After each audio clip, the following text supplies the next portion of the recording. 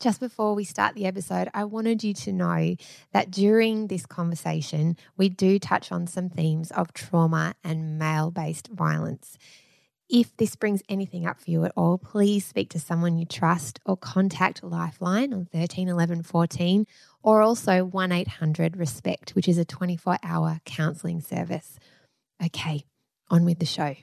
I would like to acknowledge the traditional owners of the land on which I create, speak and write today, the Wurundjeri people of the Kulin Nation, and pay my respect to their elders past, present and emerging, acknowledging that the sovereignty of this land has never been ceded. Hello, this is Tance, a podcast of in-depth interviews about emotions and the way they shape our lives. I'm your host, Claire Tonti, and I'm really glad you're here. Each week I speak to writers, activists, experts, thinkers, and deeply feeling humans about their stories. And my goodness, is Holly Ringland a deeply feeling human? Now, I have to say, this is the second half of a really incredibly beautiful conversation. If you haven't listened to the first part, please don't keep listening. I mean, obviously I want you to listen to it, but first go back and listen to the first half that I shared last week back in your feed. It's really important because I think it then feeds into this content today and what Holly shares next. She is an incredibly beautiful writer, and just to remind you, both her books, The Lost Flowers of Alice Hart and The Seven Skins of Esther Wilding, are beautiful, sweeping novels, and I completely recommend that you go and check them out. Just to remind you, she's the author of The Lost Flowers of Alice Hart and her new book that's out now, The Seven Skins of Esther Wilding, which is a sweeping, deeply beautiful and profoundly moving novel about the far reaches of sisterly love, the power of wearing your heart on your skin, and the ways life can transform when we find the courage to feel the fullness of both grief and joy. Go and grab a copy of it as soon as you can. The cover art alone is just absolutely stunning. All right, onwards. Here she is for the second half of what is, I think, a really gift of a conversation. Holly Ringland. Let's talk perfect. about tattoos, right? Because that was one of the things I found when I looked at your Instagram and I watched this video of you talking about when you'd published The Lost Flowers of Alice Hart, and it was wildly successful for those that haven't read it, and it's now a TV series with Sigourney Weaver. Oh my God. Just 12 hours. Yeah, 12-hour show on its own, that one. Oh my God. You and me. Yeah, exactly. Oh my God, I love Sigourney Weaver. I love it. Me too. But let me ask you about tattoos and what that meant to you to get that first tattoo at, was it 34?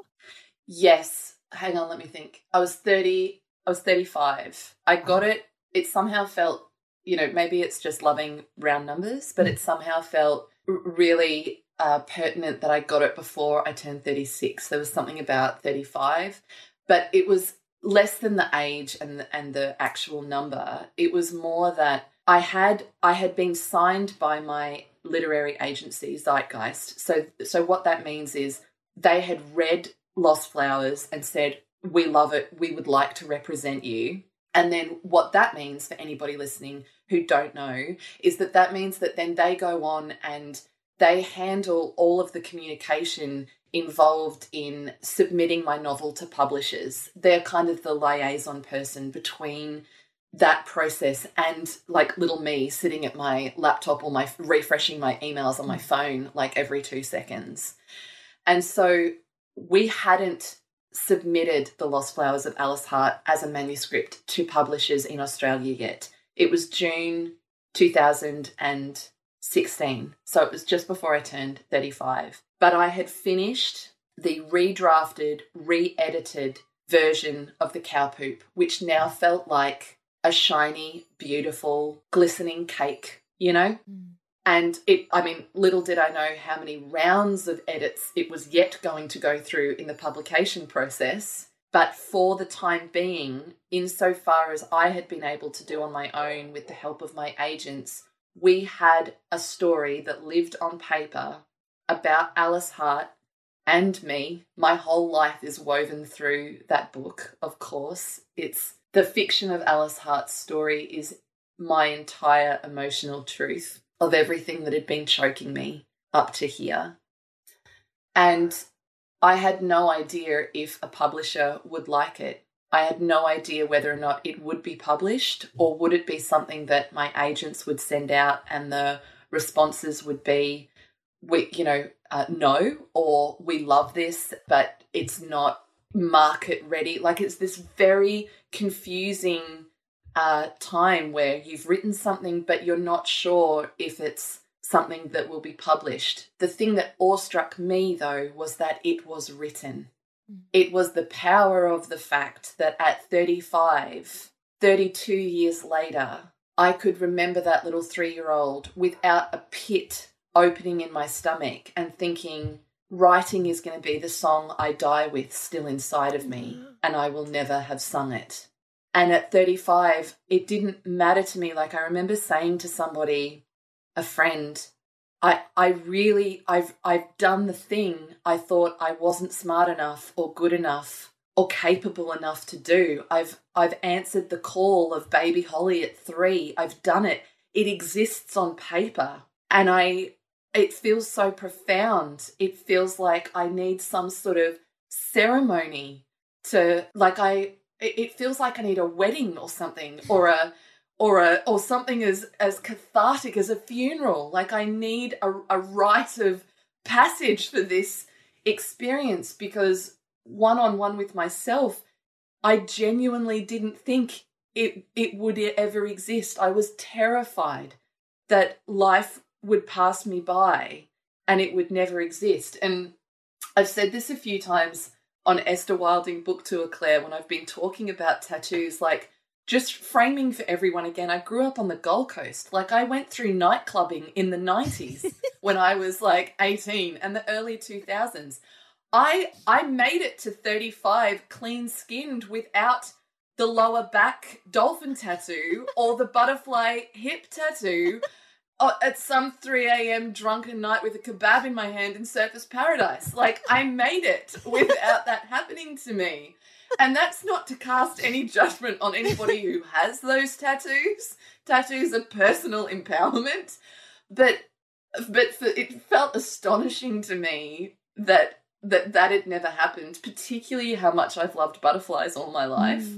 But I think the deepest thing was that nothing ever felt meaningful enough for me to mark my skin with. There was no connection where I thought, oh yeah, because I'm such a meaning-driven person. Like, the joke in our household is that when family or friends come to have a cuppa, like, one of my cousins always makes me laugh because she'll help herself to make a cuppa in the kitchen, but she'll open the cupboard with the teacups and be like, oh, honey, I can't go through this. Tell me which cup has the least meaning, because I can't handle the pressure of what happens if I drink from the cup and I'll smash it, and yet you've had it since you were 6 and you got it the day that, like, this happened. She's like, just give me the bland cup. You know, like, the meaningfulness, everything had meaning. Oh, yeah. Yeah. So 35, I've written the book, and it was really like waking up one morning, like going to bed one night, tattoos were on my mind, waking up one morning, and it was like a fire of yearning in my skin. It was like, I want a tattoo. I want Alice Hart on my body. And I think in reflection, I think there was a lot going on. It feels like it's possible. I mean, the subconscious, what a wild place. But it feels like it's possible that through the act of writing that story and reflecting on what I needed to look at in my own life to write it, and how much that story lived so physically in my body, and how much my body has experienced and held for me, both in surviving violence and also carrying the emotions and the stresses, and how harmful that level of stress is on any physical body. I think there was something huge going on in my subconscious about the body, my skin, and my sense of embodiment. You know, there is such a common experience for people who have experienced any kind of physical, sexual, psychological violence where dissociation happens because your brain is trying to keep you safe from what it can't process. And for me, and I've read and talked to many others, it feels like your brain leaves your body. So you're outside of your body and can spend so much time there, so much time feeling disconnected from your physical self. Mm. So upon reflection, this fire in my skin for a tattoo, I think it was all of these things coming full circle for me, coming to a desire and a place where I thought, I want this story on my skin. I want to wear Alice and myself on my skin on the outside. And then the deeper level to that was, I want to self-decorate. I want to put life and beauty onto my skin that I wear as a joyous choice of something I do with my body because it belongs to me. And this is not a scar of something that somebody else has inflicted upon me through corrosive, harmful power dynamics. So it very much was about my choice, the choice to mark myself from joy and connection with self and embodiment, rather than the gaze of anybody looking at me and seeing the tattoo. So I went and got my first tattoo. All my tattoos are only on my right arm so far. So far, she says. And it's I'm right-handed, so that's my writing hand. And my first tattoo is on the inside of my forearm, and it goes from who's Holly Ringland, everyone? Well, on her first tattoo, she went and got a tattoo from her wrist to her elbow that took 9 hours. Oh my God, that is so bold. I was assuming it was like a moth or a butterfly, just a nice small, on the wrist, maybe just like delicate. My mum was like, there she is, School of Hard Knocks. There's my girl. And it was the most extraordinary thing about getting it done was it felt like the story of the tattoo was being revealed rather than being put into my skin. And the profundity of that experience of marking my own body through joy and beauty and self-connection was so intense. And that was impacted by then, to my disbelief, readers reaching out to me and sending me photos of their tattoos that they got of flowers or verses from The Lost Flowers of Alice Hart. And all of that combined, I just thought, I have to write about this. So that was one of the early things that I knew about Esther Wilding's stories, were that Esther's world and the women in her world and her stories would very much involve tattoos, women's tattoos, as forms of non-verbal storytelling and as sacred acts and rituals to honour, the self, the body. It's so beautiful. I'll just read out the description of the novel for those who haven't read it yet. Beautiful. On the afternoon that Esther Wilding drove homeward along the coast, a year after her sister had walked into the sea and disappeared, the light was painfully golden. The last time Esther Wilding's beloved older sister Aura was seen, she was walking along the shore towards the sea. In the wake of Aura's disappearance, Esther's family struggles to live with their loss. To seek the truth about her sister's death, Esther reluctantly travels from La Truita, Tasmania, to Copenhagen and then to the Faroe Islands, following the trail of the stories Aura left behind. 7 fairy tales about selkies, swans and women, alongside cryptic verses Aura wrote and had secretly tattooed on her body.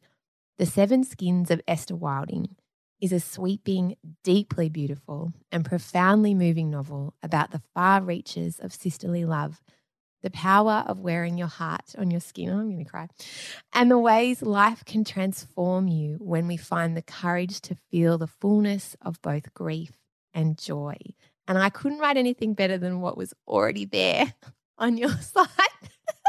Oh my God, Claire, can you just read out everything about anything that anyone's ever written? Like, oh no. I don't think I'm going to lie down on the floor of the office and have a bluff. I know. It's just thank you for this, for both of those stories. But I have to say as well that so much of this resonates so deeply because there's a truth in your storytelling about the experience that I think is particularly unique to women often too. And I know non-binary people as well may feel this too, but I just felt like you made real things that I had been hiding in my head as too woo-woo or too out there. Does that make any sense to you? It makes total sense. Yeah. It makes total sense. It's all the messaging around the feminine, isn't it? It's that anything feminine, mythologies around the feminine, powers of the feminine, which is not necessarily gendered either, right? Like all of it is the ways that we express that energy, that our feminine energy, regardless of gender. You know, the patriarchal response, the toxic masculinity response is that it's woo-woo and too sensitive and too emotional, when the exact opposite is true. It is the power of our lives. It's how we connect with each other and we connect with ourselves, and it's how we, I think, can find the resources and the resilience inside of ourselves to face the things that are too hard to face, like shame, like grief, like love. I think feminine energy is encoded with power because it enables softness and tenderness, and those are how we reach out to ourselves and each other. So even though when we meet Esther, she is a red hot mess and she's grieving and constantly making the same bad decisions that are constantly blowing up her life, because at least bad decisions are familiar, rather than running the risk of feeling vulnerability, which is terrifying and uncomfortable. Side note, deeply autobiographical from my 20s, Claire.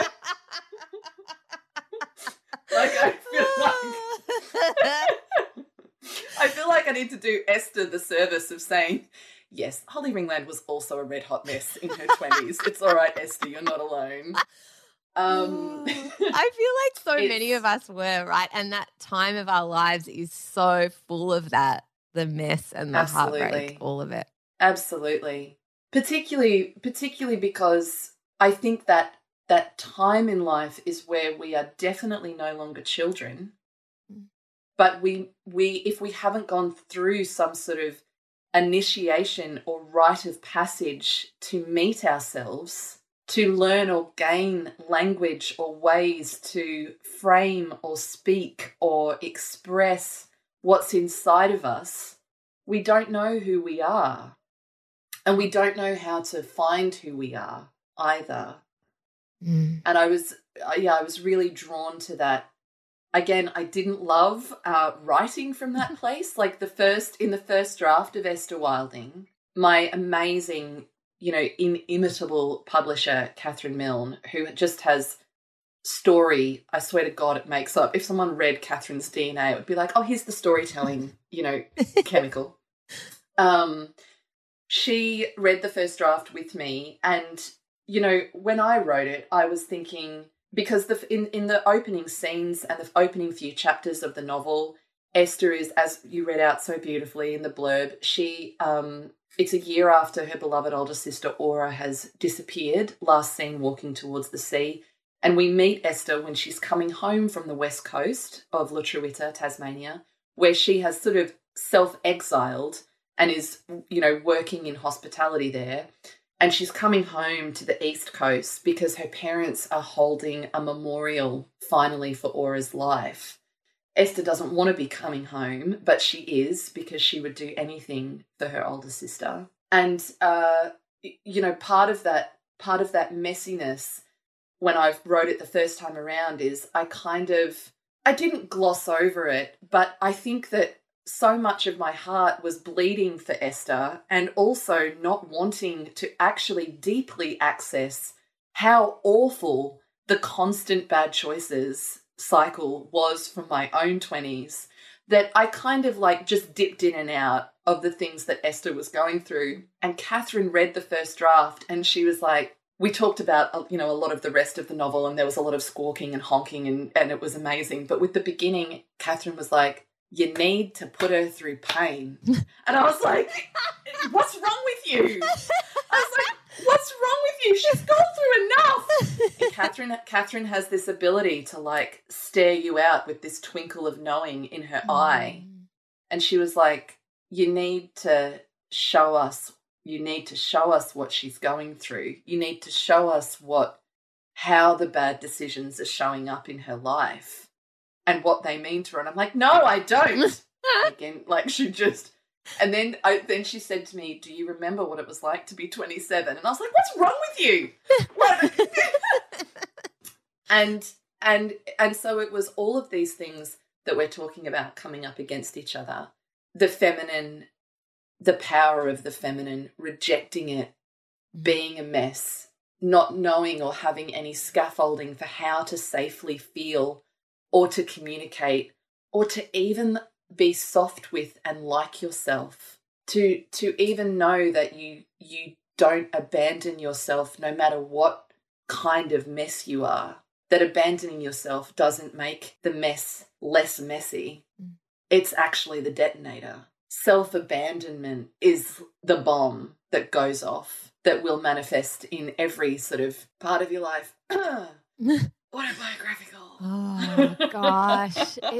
And that, like, opening a vein and being like, great, I'm just going to bleed all over the page and having to dredge up all of that pain, mate, that must have been a huge thing to navigate.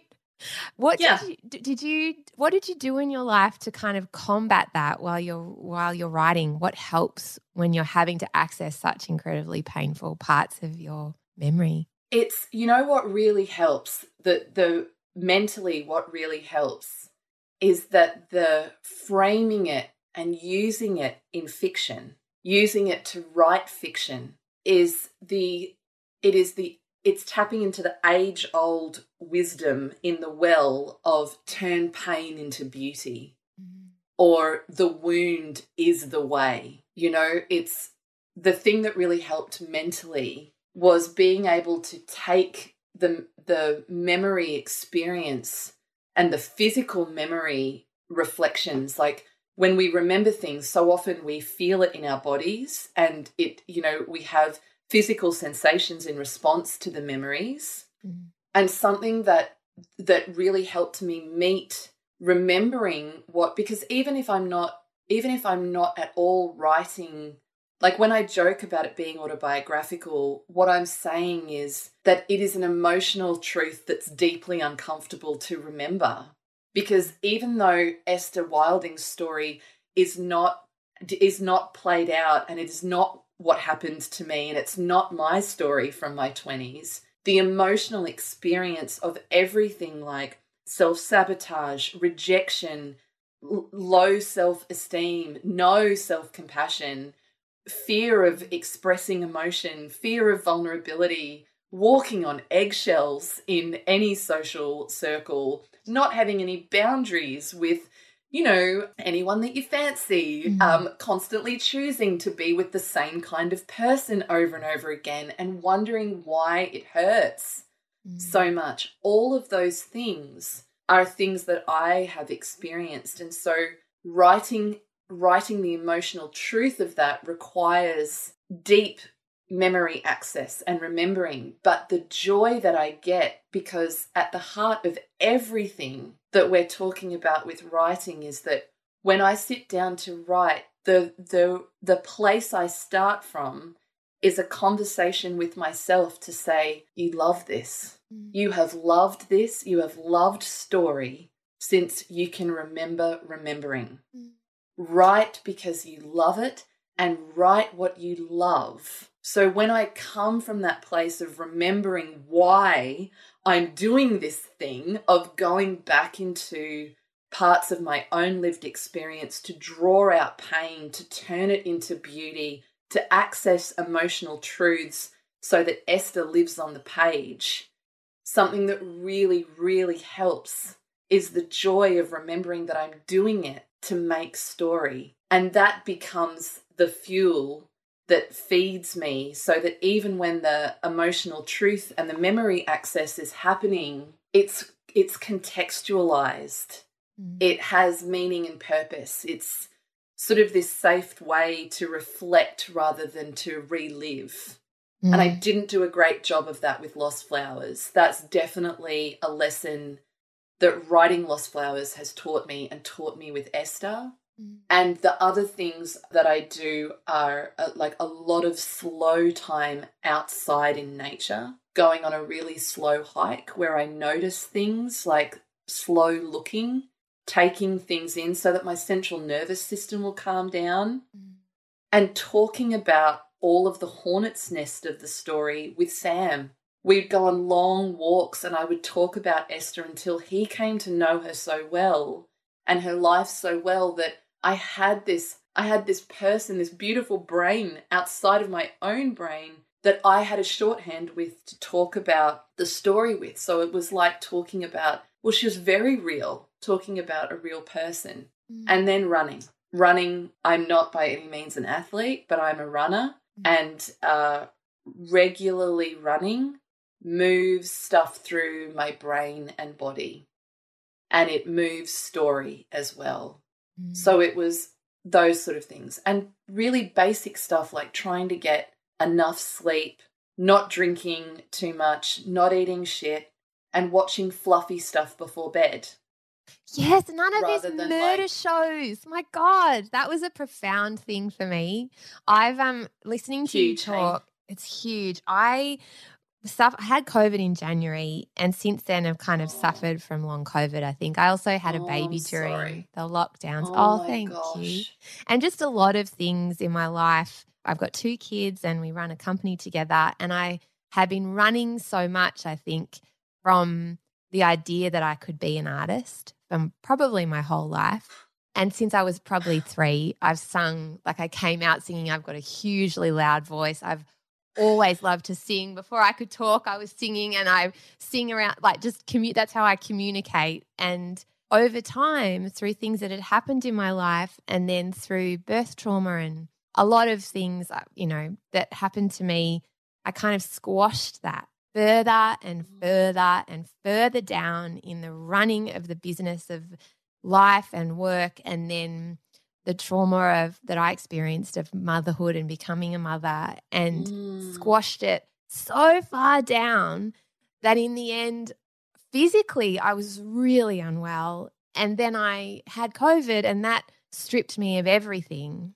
because I had such deep fatigue that I couldn't get out of bed. And that was sort of after January, and I would just have bouts where I was so low. And from there, in that place, I started singing again. I remember I was sitting in my bedroom, and I've always written poetry in my books and always been writing songs in my head. I thought everyone, when they got drunk, hid in the toilets and made songs on their iPhone. I really wish you and I were in the toilet stall next to each other. Yeah. I'm typing out like a story idea at 3:00 in the morning at Shooters in Service Paradise, and you're typing out like a song in the toilet stall. Perfect. Exactly. And so I just always thought everyone did that, and everyone had this burning desire to sing wherever they could, however they could. And I did classical training while I was studying teaching, because that's what my family wanted and that's who I thought I should be. And I really didn't enjoy it. It didn't sit in my heart and my head.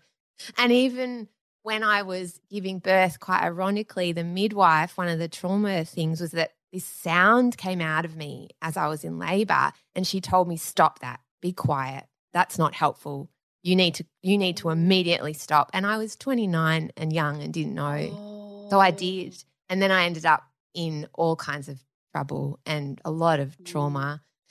And it was for lots of reasons. But it was almost like this real, you don't have a voice. Don't say things. Don't express how you feel. Don't let that out.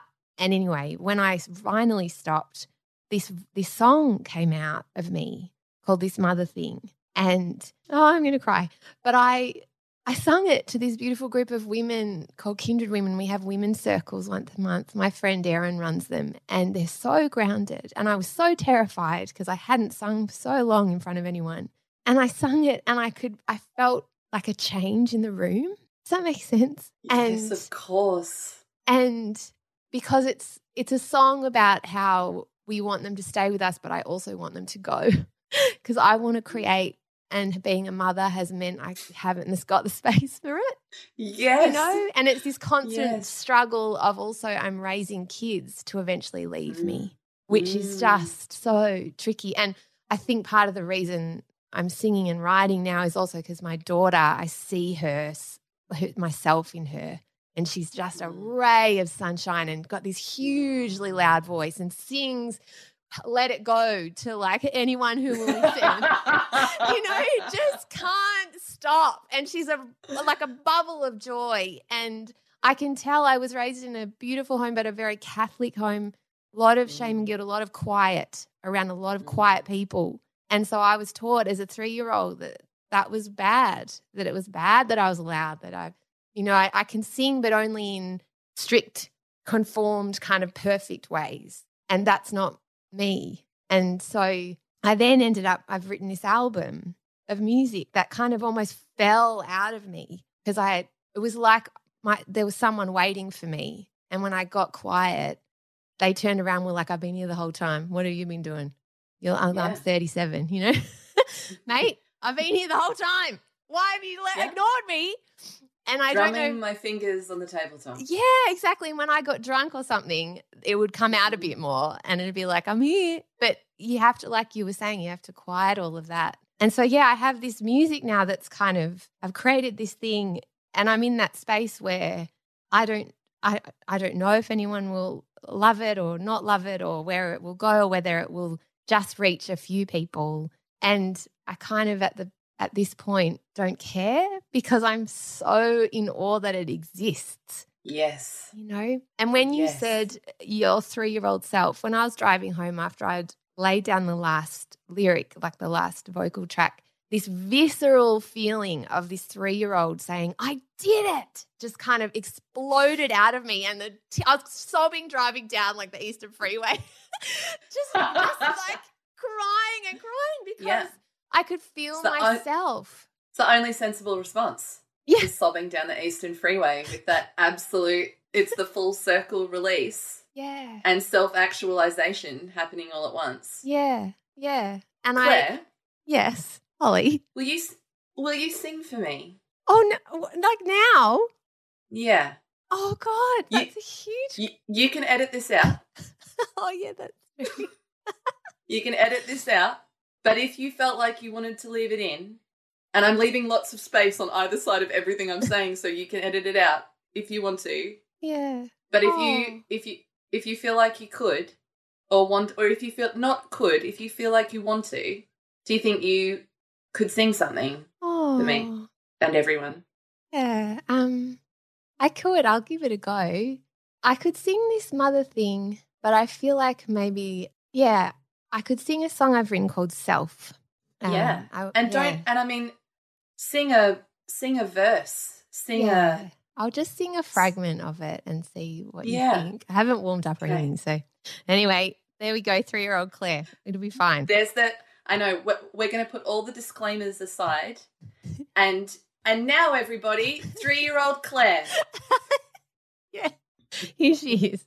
Right, woman at the start, broken open now, thinking that she'll fail. You can hold your own damn self. Yourself can still prevail. I remember being told it won't hurt, milk will come. Push through that pain. But I'm bleeding, just try harder. You should be better at it all. Here, take all shame. Woman on the edge of something. thinking that she'll fail. You can hold your own damn self. Yourself can still prevail. Through the woods, there's a lot that can be taken. Watch yourself carefully, or you might find the kernel of you stolen. You are the wolf, Red Hood in one. There's so much more to be done. Protect your cake from the mean ones. They'll take them all for fun and leave you alone and undone. You're the wolf, Red Hood in one. Woman on the edge of something, thinking that she'll fail. You can hold your own damn self. Yourself can still prevail. Let me tell you that shame isn't yours to hold. Your body born this way. Let it sit, let it sink in. You're beautiful and wonderfully made. You're beautiful and wonderful and wonderfully made. Like, look at this. I'm trying to shake. Usually it's a bit pitchy and a bit got a bit nervous. Dear Claire's inner critic, you're totally safe. My God, I am covered. Actually shaking. I am covered in painful goosebumps from head to toe. I've got emotion sweat. I don't even know, like there's parts I can't even see out of this eye. My God, Claire, thank you. Those lyrics and your voice, I feel sick in like the best way. like when you see like a scene in a film, you just want to rewind 10 times and your stomach turns into like a washing machine of emotion. I don't even really know what's just happened to my body. Hearing, my God. Thank you. Oh, I am. Those lyrics and your voice, I think I've got a bit of a joy headache. Oh, thank you, Holly. I'm still shaking because I haven't sung that song to anyone live really yet. And I wrote it because of the trauma that I'd been through, the birth trauma, and that woman who was just broken, totally broken. Yeah. And I think so many women, so many reasons come broken. For me, it's the system that's medicalized around birth that has a blind spot to the spiritual nature that women need to give birth safely. And there's wonderful people who are trying their best, but I know a lot of midwives I speak to will say the same, that I hadn't realized birth was spiritual and I had entered into the medical system wanting to feel safe, and instead I felt let down and criticized and traumatized. And then after that, my body didn't do what it was supposed to. I couldn't feed my son the way I was supposed to. And everywhere I turned, the message was, don't sleep, feed him more, just try harder. You should be better. You should have figured this out. When actually I'd missed so much feminine wisdom and knowledge. Even though my mum is really beautiful, I feel like she tried her best too, but the system itself I was stuck in was different from the one when she was growing up and much less supportive. So I just I just want something different for my daughter, you know.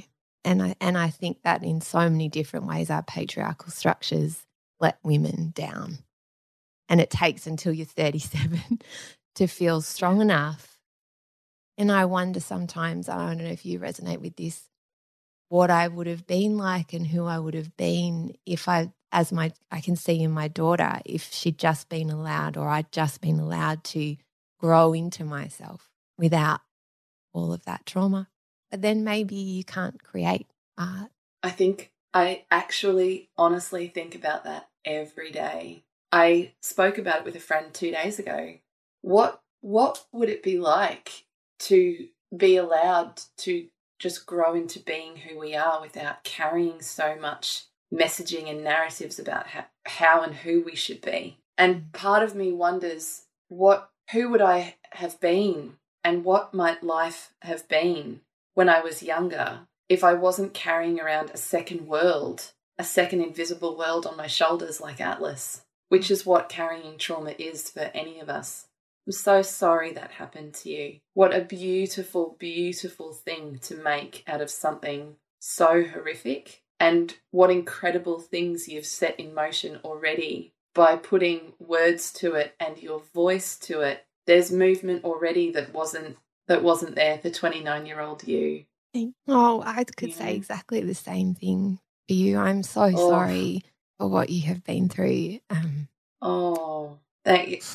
Sometimes it brings me a bit of peace to reflect on the fact that I think it was someone random. Like, I think it might have been Richard Gere. I love Richard Gere. I know. Right? I think it's someone random like Richard Gere who said something like, I think he might have been paraphrasing like a philosopher, but he said something like, none of us make it out of here alive. Mm-hmm. And I'm pretty sure I will rely on the internet to prove me wrong. And so my brain just seems to remember that Richard Gere. Okay, here is the safe comment. Richard Gere said something like once upon a time he said something like, none of us get through life alive, or something to that effect. Yeah. And the reason why that concept replays on me is because it gives me the comfort, not that it's at all comforting, but it gives me the comfort of not feeling like I am some freak who is alone, or that I am like the one bad thing, the one bad person in the world that this has happened to. And all of these thoughts are not like conscious front brain personality thoughts. They're sort of deep brain childlike thoughts. Because what I take from a statement like none of us get through this alive, or none of us come out of this alive, is no one lives without suffering. Nobody does life without suffering. And, more profound sort of religious texts even go as far as saying life is suffering. To be alive is to suffer, which is what makes any form of joy, whether it's the quiet joy of, Ross Gay, the poet, talks about joy in adulthood. He calls it grown joy. And it can be the act of connecting our sorrows. So the word joy is not always this effervescent adolescent kind of experience where everything for a moment is perfect, even though it is that, and that's so wonderful. But the joy even of quiet human connection in suffering is the counterbalance that meets the suffering. It's where resilience is being cultivated all the time. So when I reflect on wondering what would have been of my life had so many years not been occupied and influenced and directed by unspoken trauma, there's a balance that I need to find for my own mental health where I don't go too far down that path, because it feels like it will only lead me into further sorrow. It will only lead me into sort of playing with the past, which all of the great wisdom teaches us there's not really much point to doing because it's done and we can't do anything about it. But what we can do is try and accept it. And so the way that I do that, and the counterbalance so I don't go into this dark, helpless wood of spending too much time, like it's constantly a balance, isn't it? And spending too much time trying to relive an alternative parallel life which is a beautiful thing in the imagination, but not actually anything, as far as we know, that I can do. It's to counterbalance it with just remembering what I'm grateful for, what I do have, and that to be alive is to feel and to suffer, and to also love and feel joy, but suffering is part of it.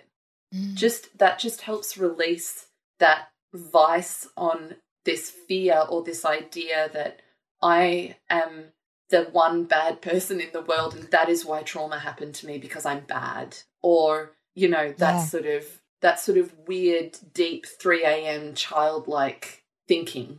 That's how I sort of counterbalance it and focus on where joy and resilience is to be found, because they go hand in hand. Completely. I totally agree. I feel like when you go through deep trauma or deep pain, in some ways, and when I've experienced deep grief too, the world becomes technicolor for me. In some strange way, you see colours differently. I experience food differently. And there's this sort of thinner layer over how fragile everything is, which in itself is kind of beautiful. It's a joy to have that awareness. Completely. Gosh, I could talk to you forever. And I don't want this conversation to finish. I've just loved it so much, and I am so grateful for it and for the universe and all the things that sometimes happen, right, when we allow ourselves to be vulnerable and open up to listening. I wanted to ask you, you said this beautiful thing, I think it connects so well into what you just said. What if we took joy and wonder as seriously as sleep, diet, and exercise? And I sort of wanted to finish with that, leaving people with that question, because I think in a way you've already answered it. It is vital, right? It's as vital as the exercise and good food and the sleep is the finding joy and wonder. So what are you finding joy and wonder in right now? Really paying attention to the things that make the pounding anxiety in my head calm down. And it can be the anxiety of having a new creative offering in the world, being the 7 Skins of Esther Wilding, or it can be, I am so lucky. I just finished a 4-week book tour around Australia. What an incredible thing to have happen after the last few years in particular, but even at all, to have the support and backing to have a tour. But also a 4-week tour around the country is really tiring. So teetering on burnout too is like, okay, I'm anxious about whether or not I want tea or coffee in the morning because I'm too tired to know what the right answer is. Like everything is just so sort of micro at the moment. And then the general distress of awareness of suffering of people around us in the world. There's a lot of noise all the time, and finding joy and wonder are how I keep my brain, I think, from collapsing in on itself and from falling into a pit of despair it can't climb out of. And I find that I can find it in big, loud things like having a blowout and going out dancing, But mostly at the moment, what's bringing me joy and wonder are hanging out with my dogs in the sunshine, taking my first cup of coffee in the morning and putting like my flip-flop thongs on and walking around Mum's garden, because I'm living with my parents at the moment because of the pandemic, sort of going on 3 years now. Sam and I are living with my folks, and they are on 3 acres of Yugambeh land in the Gold Coast hinterland. So I take my first cup of coffee each morning as a deal with myself, and I start my day without my phone. And I walk around Mum's garden, waking up with coffee in hand and the dogs quietly sort of padding after me or beside me, and I look really slowly at the grevillea that are coming into bloom, and I notice where they change from green to pink. And I go into Mum's green fernery, her fern house, and I look at the tiny curls of the ferns that are waiting to unfurl. And it gives my brain awe and joy and wonder as a framing a quiet framework to start the day before I open my inbox or look at overnight text messages or social media in particular. And I guess I'm trying to do everything slowly. That's where joy and wonder is happening for me at the moment. Even making dinner or choosing what I'm watching on telly or what books I'm reading and making sure that I get time in nature and then, going to see the latest Wakanda movie, Yes. Oh gosh, yeah. Just listening to our bodies, because they're always telling us, if I'm idle or bored, not turning to social media to distract myself or numb out, but, could I read something that amazing that about nature that I didn't know before, just looking for those tiny moments of uplift that nurture through joy and wonder rather than numb. That's kind of where I am at the moment. That is such a beautiful answer. Go slowly, I think. Yeah. And self-compassion, which I think is something huge. Is so difficult. I find that so hard. Actually, all of it. Going slowly and self-compassion seem to be counter to a lot of the messages that we receive from our culture. They are absolute practices. They are absolute practices, ongoing. And, a couple of days ago, I sat out on the veranda and I was thinking about, there was this tiny segment in the Deep River episode of Back to Nature where the episode opens with me making ephemeral art on Deer Robin or the Hawkesbury River. And I was thinking about that, and it's a thing we all do maybe when we're kids, is if we're at the beach or if we're in a park or if we're anywhere and we gather sticks and lichen and stones and pebbles and leaves and we just idly start making shapes or we arrange them, and it's instinctual as a kid.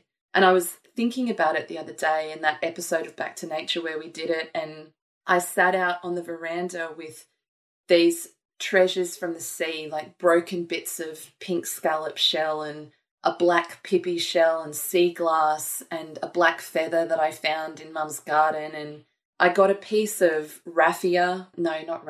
Hessian. Sorry, I got a piece of that neutral coloured Hessian with the great tactile touch. And I just sat as the sun started to go down with a cup of tea, and I just moved all of these pieces of treasure from the sea. I had a bit of ammonite, I had an ammonite fossil, and all of a sudden an hour had passed, and all I had done was drink my tea and listen to the magpies and the wind in the trees while I moved shells around on this piece of Hessian.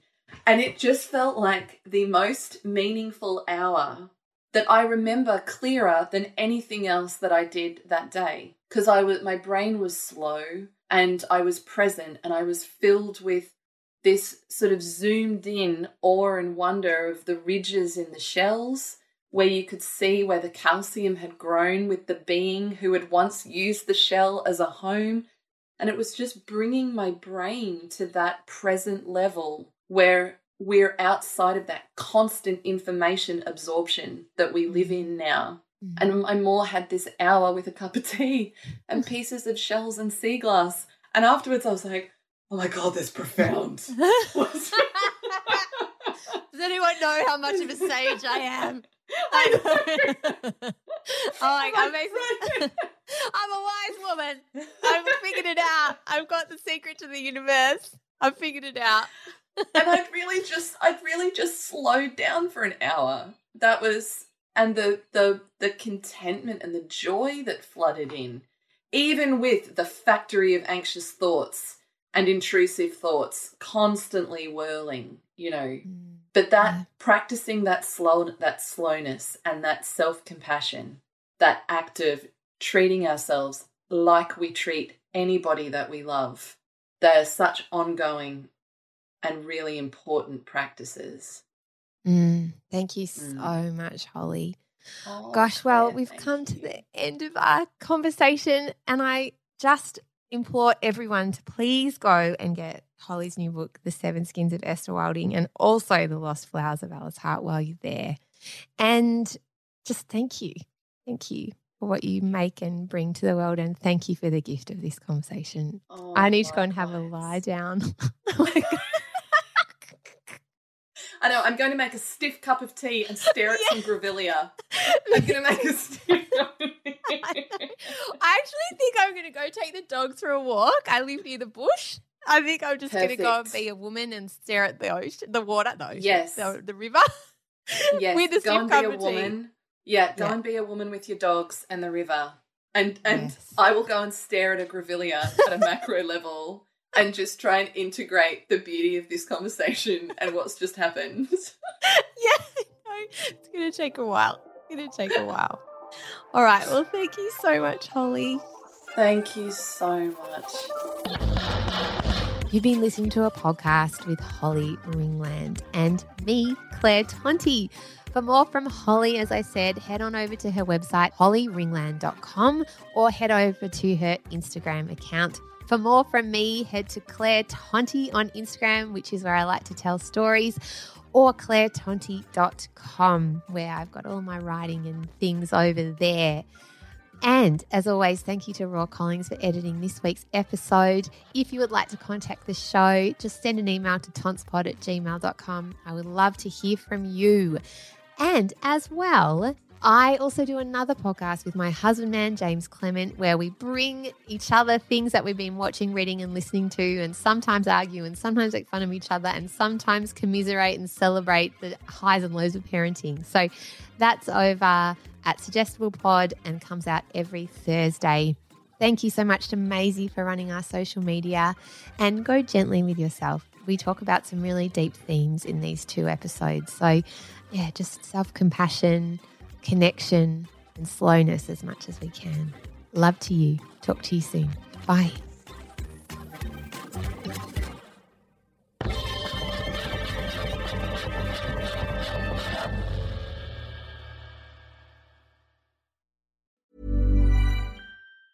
Planning for your next trip? Elevate your travel style with Quince. Quince has all the jet-setting essentials you'll want for your next getaway, like European linen, premium luggage options, buttery soft Italian leather bags, and so much more. And it's all priced at 50 to 80% less than similar brands. Plus, Quince only works with factories that use safe and ethical manufacturing practices. Pack your bags with high-quality essentials you'll be wearing for vacations to come with Quince. Go to quince.com/trip for free shipping and 365-day returns. Hey, it's Paige DeSorbo from Giggly Squad. High quality fashion without the price tag. Say hello to Quince.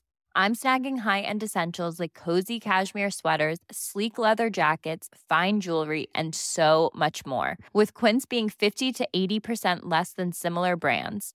And they partner with factories that prioritize safe, ethical, and responsible manufacturing. I love that. Luxury quality within reach. Go to quince.com/style to get free shipping and 365-day returns on your next order. Quince.com/style.